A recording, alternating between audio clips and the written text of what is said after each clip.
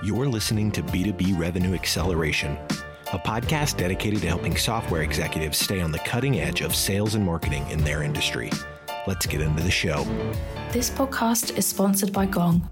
Gong empowers your entire go-to-market organization by operationalizing your most valuable asset, your customer interactions. Transform your organization into a revenue machine by unlocking reality and helping your people reach their full potential. Get started now at gong.io. Hi, welcome to B2B Revenue Acceleration. My name is Katarina Hoch, and I'm here today with Hannah Allen, EMEA Operations Director at Operatics. How are you doing today, Hannah? I'm very good, thank you. Thank you for having me. It's a pleasure to be here. It's also a pleasure for me to be here today because you are all hearing a bit of a different voice this month. Normally, the show is hosted by our CEO, Aurélien Mortier. Today, we decided that I was going to host the show because the topic for this month is women in sales. We're going to be talking about women in sales, women in leadership, women in tech, and I'm a woman in marketing. So it just felt right for me to host this show today alongside with Hannah, who is my colleague here at Operatics and is a fantastic example of a very successful woman in sales. So Hannah, today we will be talking about women in sales, as I mentioned, and the journey it took to get you where you are today, right? So before we go a bit more into the details, could you please tell us a bit more about yourself as well as giving us some background about your career at Operatics? Of course, thanks, Kat. So like most salespeople, that doesn't matter whether you're male or female, I didn't actively look for a sales role or think, yeah, I'd be good at that. My first proper sales role was actually in a travel agency call centre. It was very back at the beginning of the teletext holidays boom. It was an inbound role, it's commission only, and it's because I had a love and passion for holidays. So to me, initially, it was a job in the travel industry, which was what I was passionate about. But when you were earning your own commission, you quickly learn how to upsell to earn more. So I stayed in the travel industry for about 12 years, did various roles from repping at Spanish Islands and things like that to hotel acquisition. And all of those things required an element of selling as well, from excursions and negotiations with hotels, etc. I then left the travel industry to have my family. And by doing that, I actually had a newfound empathy and understanding, listening skills, patience, and all of those things that come with being a new mum. At the time, going back into travel and hotel acquisition, it didn't fit in with lifestyle. So I then completely retrained, took a career that I never thought I would have done, sort of leaving school. I trained in childcare, and I did that for 9 years. I was self-employed. I did my course I wasn't just learning online. I actually got qualifications in childcare as well, became an outstanding Ofsted registered childminder as well as part of that. But I lost a part of Hannah through being mum. So when my youngest child started school and our personal circumstances changed as well, I was ready to get back into a sales role. And initially I was looking for that within the travel industry because that still very much had a place in my heart and still does to an extent today as well. At the time, just as I was about to start, I was going to work for one of the big UK airlines at the time, they then went into financial failure. The travel industry was also quite volatile. At the time, we'd gone through 9/11, volcanic ash clouds, and lots of tour operator failures as well financially. So I needed to go in another direction. And I didn't know what that direction was going to be. I knew I wanted sales. So that was my search on the job boards, was just applying for loads of sales roles. I didn't think I was going to get the role. First off, I didn't have much tech experience. And when I first spoke to the recruiter, the first thing I did say to him was, I don't do cold calling. Interesting. But the way he sold Operatics, I was actually curious enough to come and see what Operatics was all about. I would say the rest was history, but I've just had my 5-year anniversary. So start as an SDR. We all start as SDRs as well. And don't get me wrong, it was challenging, and it definitely a roller coaster of emotions, and still is now at times as well. When I first started, I'd come from this inbound sales role, talking about things I knew when it came to holidays, things everybody wanted and loved, and I could close business quite quickly. And it took a good couple of weeks before I could actually get my first meeting booked. We've had tremendous growth as well. We've grown quickly year on year. And within my first year as well, from that growth, I could actually start seeing a few cracks appearing. But that was, for me, it was almost where it cemented for me that actually a sales role is a sales role. It doesn't matter what sales environment you're in, whether it's a tech sales, travel sales, retail, whatever it is, those cracks are still the same, whether it's training cracks or reporting or what have you. So that's where I found that I could actually make my mark. And obviously I'd been with the company a little while, so I had confidence working with the guys as well, because it is very male dominated. I had that confidence then to take a business plan to our VP of operations. And with that business plan, actually from there, the operations structure changed with more layers to more of what it is today. So there was more support for the SDRs, a lot more around sort of the training mentoring piece that we do a lot of now, and the client management as well, to give that red carpet treatment to our clients. In my time, my 5 years, I've had a part in most aspects of the operational leadership. And then by 2020, I actually split and had my own business unit, which had 15 SDRs in that. Fast forward to now, my business unit actually has 46 SDRs. Wow. I've got 4 managers and me, and we're the largest team in the business. Exciting. And it's pretty cool because obviously I started a little bit before you at the company, Hannah. And I remember, when you joined and seeing your progression and, making your way up. And I still find it fascinating that you were working childminding before, and obviously all your experience in sales and in the travel industry must have helped. But it's really cool to see like the different backgrounds where people come from and where they are now. And we have got so many success stories in the company similar to yours. So it's quite exciting. And I think especially you being a woman as well in a similar situation than me, because I also had a similar career trajectory starting as an SDR and now being in a VP marketing role. So it just comes to show that we were in the right place at the right time to be able to show the capabilities we had to help the company grow. And I think that's quite an exciting journey that we share, you and I. And it's not just a capability. I think a lot of it, and I'm sure we'll talk about this later on, does boil down to confidence. Yeah. As well. And not shying away from, I guess, watching and helping the company grow as well. Yeah. And it's interesting what you said earlier about, I didn't think the role was going to be for me. I didn't know if I could do it. And we see that so many times. And we chatted about that before where, often if you see a CV and you tick the box of 8 things that you think you could do well, but there is 2 that you don't think you could do well. Some women wouldn't even apply for the role, right? So I think there is a bit of a trend of women being quite hard on themselves. Yeah, I wouldn't have actually applied for the role directly. I sent it through to a recruiter that's a recruiter so he put me in touch. Exactly that reason that you just said there, Kat. Had I read what the job description was and requirements are, I wouldn't be here today. See, interesting. It was meant to be. Tech sales is quite a male-dominated industry, as we know. And not only tech sales, but just tech in itself, right? And there is statistics that show that only 25% of the sector salespeople are actually women, and only 12% of them part of leadership teams. So I think we kind of a bit covered on that. But what did actually make you pursue a career in sales? What kind of drove you to go down that route? Great question. I wanted to say that actually it's not just tech sales that's male dominated. So travel was actually similar to within the call centres. Now, face-to-face in the shops was the ladies. And that's very much like consumer sales and retail. I believe personally, I haven't got this from sort of facts and figures and LinkedIn posts, but I think a lot of that comes down to the male and female personality traits. Typically, women have got more organisational skills. They're seen as more helpful, more attentive to detail. Men are expected to have that kind of mental toughness and competitiveness, which is why, obviously, it's very almost overrun with men in sales, I think.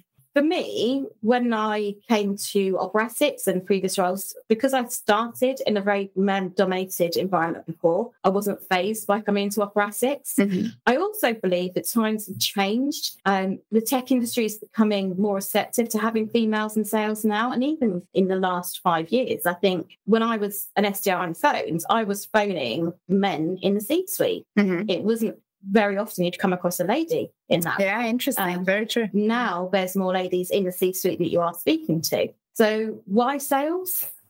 I think, to be quite blunt and candid with you guys, because I like to be in control of the outcome. And that also means being in control of my own earnings. So through the commission, I can actually set myself my earning goals.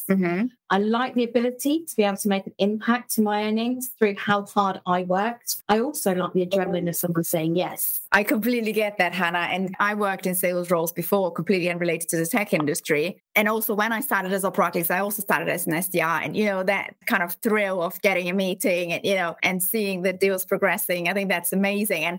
And that's one thing that once I moved into marketing role, because now I'm still commissioned and deals that sales closes when they are a marketing sourced lead, I still get that thrill. And that's what I also enjoy a lot about sales, is like you are in control, you know exactly that it depends a lot on you're doing a good job to be able to get there. And I think it's just really cool, the thrill that you get of a new deal closing. And I don't know of many professions where you get that. So that's really interesting. Exactly. And I think a lot of people we interview will say they also like talking to people. Obviously, that comes part and parcel of it. My joy and love talking to people actually then what pushed me into that sales leadership role is because obviously I like people, and I feel like I can now make a difference and support them, so support other people in achieving their goals and dreams as well. Yeah. I like the fact that I'm now very much empowered in the decision-making process and can also help to empower the team too. So being a sales leader means you can actually wear many hats. So I'm encompassing all of those things I've learned from right back when I first started out as an SDR and in the travel industry, through to being mum and in childcare, from coach to counsellor. I'm even mum in some instances as well. I think you're still above here, Joanna. And I do think women, I think sales needs more women in leadership roles, because the style is more collaborative and transparent. That's just naturally from being a female, I think. Yeah, no, that's interesting. And do you kind of feel like you had to go through some rough times as well, or what are any obstacles that you encountered during your sales career? And then how did you overcome them? Yes, it's a short answer. Being a woman in sales is hard. Being a successful female leader in sales is even harder. So I was super confident in the travel market, and coming into tech felt massively out of my depth a lot of the time, very much like the imposter syndrome. I had to completely re-educate myself. Although you said 2 to 3 weeks wasn't really a long time, I did feel at the time thinking, is this really for me? Am I doing the right thing? So I definitely had to persevere. And I had to but because I'd retrained in the new career previously, so I'd retrained in that childcare and achieved the top of my game, I realised I could done it once before, I could do it again. And obviously it's paid off. I was my own obstacle most of the time, and it's subconsciously because of everything you read or hear about sales being a job for a male. You have that fear of failure, a fear of speaking up, fear of making mistakes. It can also be quite intimidating walking onto a male-dominated sales floor for the first time. So the guys are very competitive. I think you're more, Hannah. I am. But it took a while to actually get over that obstacle. Yeah. Actually have that confidence in myself. Initially, when I first started, I thought I couldn't compete. But you do, again, something I did read recently is women tend to work twice as hard as guys. And I felt actually at the beginning definitely was that. I did work twice as hard. But the outcome from that was the trust and respect. And as I was listening to, and as I did that presentation and brought to our VP of operations, say that this is what I think we need to do, it was a list I was listened to, it's accepted, and that gave me that newfound confidence as well. So my main answer, I guess, to the obstacles is that women typically have more complex personal lives than men. So for me, it was similar to probably most women out there, is that you're juggling that family time, work time. Even if you haven't got kids, you're probably doing the Christmas shopping for your partner or whatever it might be. In all honesty, I'm still not good at it yet in terms of that juggling.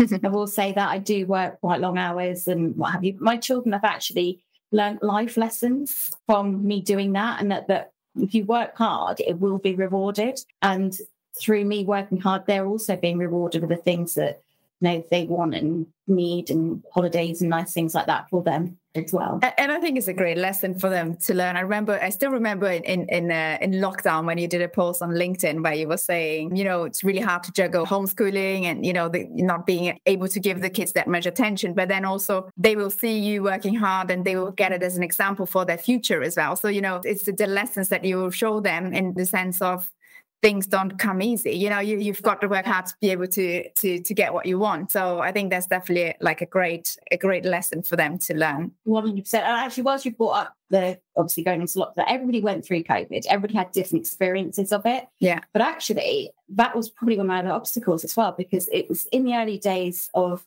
becoming a leader at Operatrix.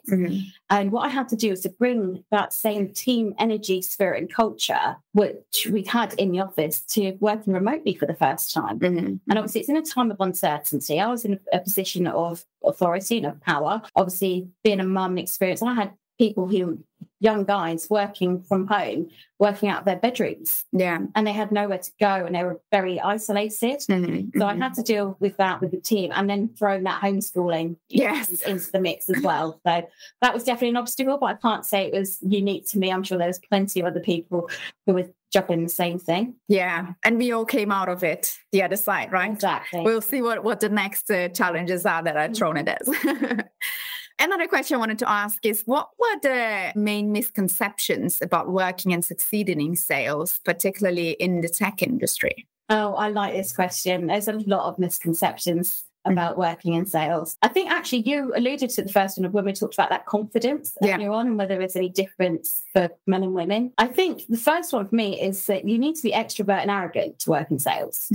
And that's why it's typically the men who fall into a sales role. And it really isn't the case. And one of the things that I tried to do when I first started at Operatics was I had that newfound empathy and patience, etc. And I was trying to leave it at the door when I started every day, because that's not what builds salespeople in my mind. And that's how I've been trained. But actually, if you are more empathetic and have those listening skills, you can actually make a better salesperson, because you can be more relatable and seen as truly helping rather than actually pushing the sale. And that comes quite in hand with what we've seen in terms of the consultative selling approach and, building relationships and nurturing these relationships. Because I think gone are the days where, people are like pushy and just trying to get the line across and the contract signed. And I think it's a lot about how can you add value to people during the sales process and how can you actually help them, and having more of that consultative approach and really being more empathetic, as you mentioned, is definitely a great way to build those relationships and build trusting relationships, which I think is super important in sales. Exactly that. And that goes to, I guess, I had 3 common misconceptions, if you like, in my head. So obviously that was the first one about being extrovert. The other is cold calling. I had that misconception when I spoke to that recruiter. I said, no, don't do cold calling. The misconception in sales is cold calling is a bad thing. You read it on LinkedIn all the time, cold calling's dead. But I was curious enough to come and see what Operatics was about. And obviously I'm pleased that I did. But because if you approach cold calling with a genuine interest in helping the prospect and have done your research, the call's got a purpose. The majority of the time it's got a positive outcome if you've done that research, and if you truly believe in your solution, it's almost your duty to share that with the prospect, particularly if you are able to help them. Yeah, interesting. And then my third, but probably my personal favourite misconception is not all sales roles are Wolf of Wall Street. Everybody thinks that, and if you've got friends from outside of a sales role, they'll probably ask you questions around it. And actually, I think it's probably what puts women off going into sales as well. What's your concept of Wall Street? Like, how would you explain it? Hard, boys club, that kind of thing. Gotcha. If you pull into our car park, you can certainly see it's not full of high-end sports cars driven by guys wearing design suits. That's what kind of the movie leads you to believe. Yet, don't get me wrong, we have a fantastic energy culture. I mean, that's some great nights out, but it's not. Oh, yes, President's Club. Yeah, President's Club. It's not blowout parties every single night or anything like that. I think it kind of relates well to us that we work hard and we play hard, but, we also feel like a family here. I think that's one of the values in your team, Hannah, right? And I see you're wearing your Phoenix jumper there.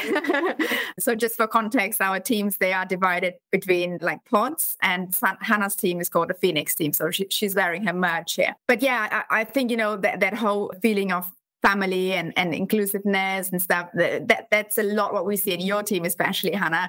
And it's definitely not Wolf of Wall Street. So that's an interesting misconception for sure.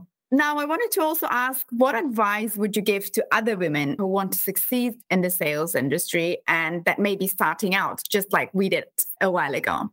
Good question. I think this question can apply to everyone. And to be honest, it doesn't matter if the top players are male or female. You need to be able to keep up. But don't play the gender card. There's certainly no blue or pink jobs in sales. Anything. So obviously, I'm one of 4 near operations directors. I'm the only female. But anything the guys do, I would expect to be able to do as well. Or even better. Or even better, of course. Don't let them listen. For me, the big one is professional development. It's reading. I read a lot. And sometimes it's not even books that are related to sales. It's just general life books and biographies and things like that. So listen to podcasts like this, of course. Learn from your mentors and peers. Learn your space.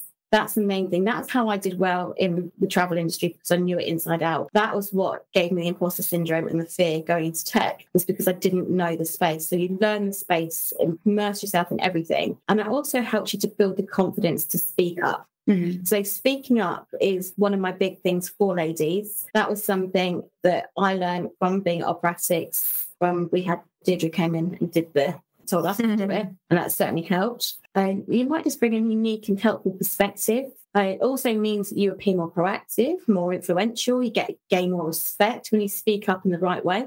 So that's a big thing for me. You also need to do something that sets you apart. Mm-hmm. So the best way to do that is to understand what you're really good at and perfect it. Equally, don't be afraid to obviously ask questions. You need to be curious. Mm-hmm. So ask those questions. Don't second guess yourself. Some of the other tips I'd give would be around research and prep. So plan anything you need to talk about ahead of any of your calls, whether that's a prospect call, internal meeting, whatever it might be. Something I do tell the team regularly is the difference between a good salesperson and a great salesperson is all in the planning. Mm-hmm. And I guess the planning gives you confidence as well, right?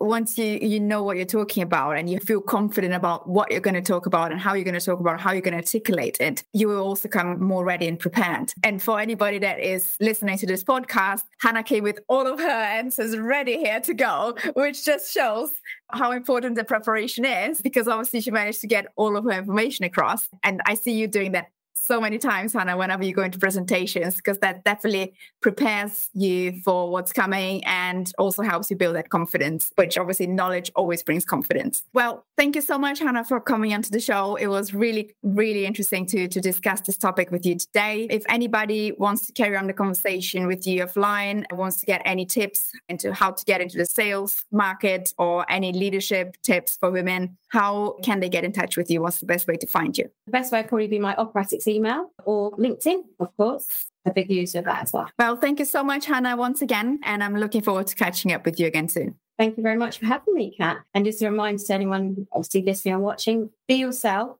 and you don't have to be part of Boyd Squad. Yay! I love it. All right. Thanks, Hannah. Thanks, Kat. You've been listening to B2B Revenue Acceleration. To ensure that you never miss an episode, subscribe to the show in your favorite podcast player. Thank you so much for listening. Until next time.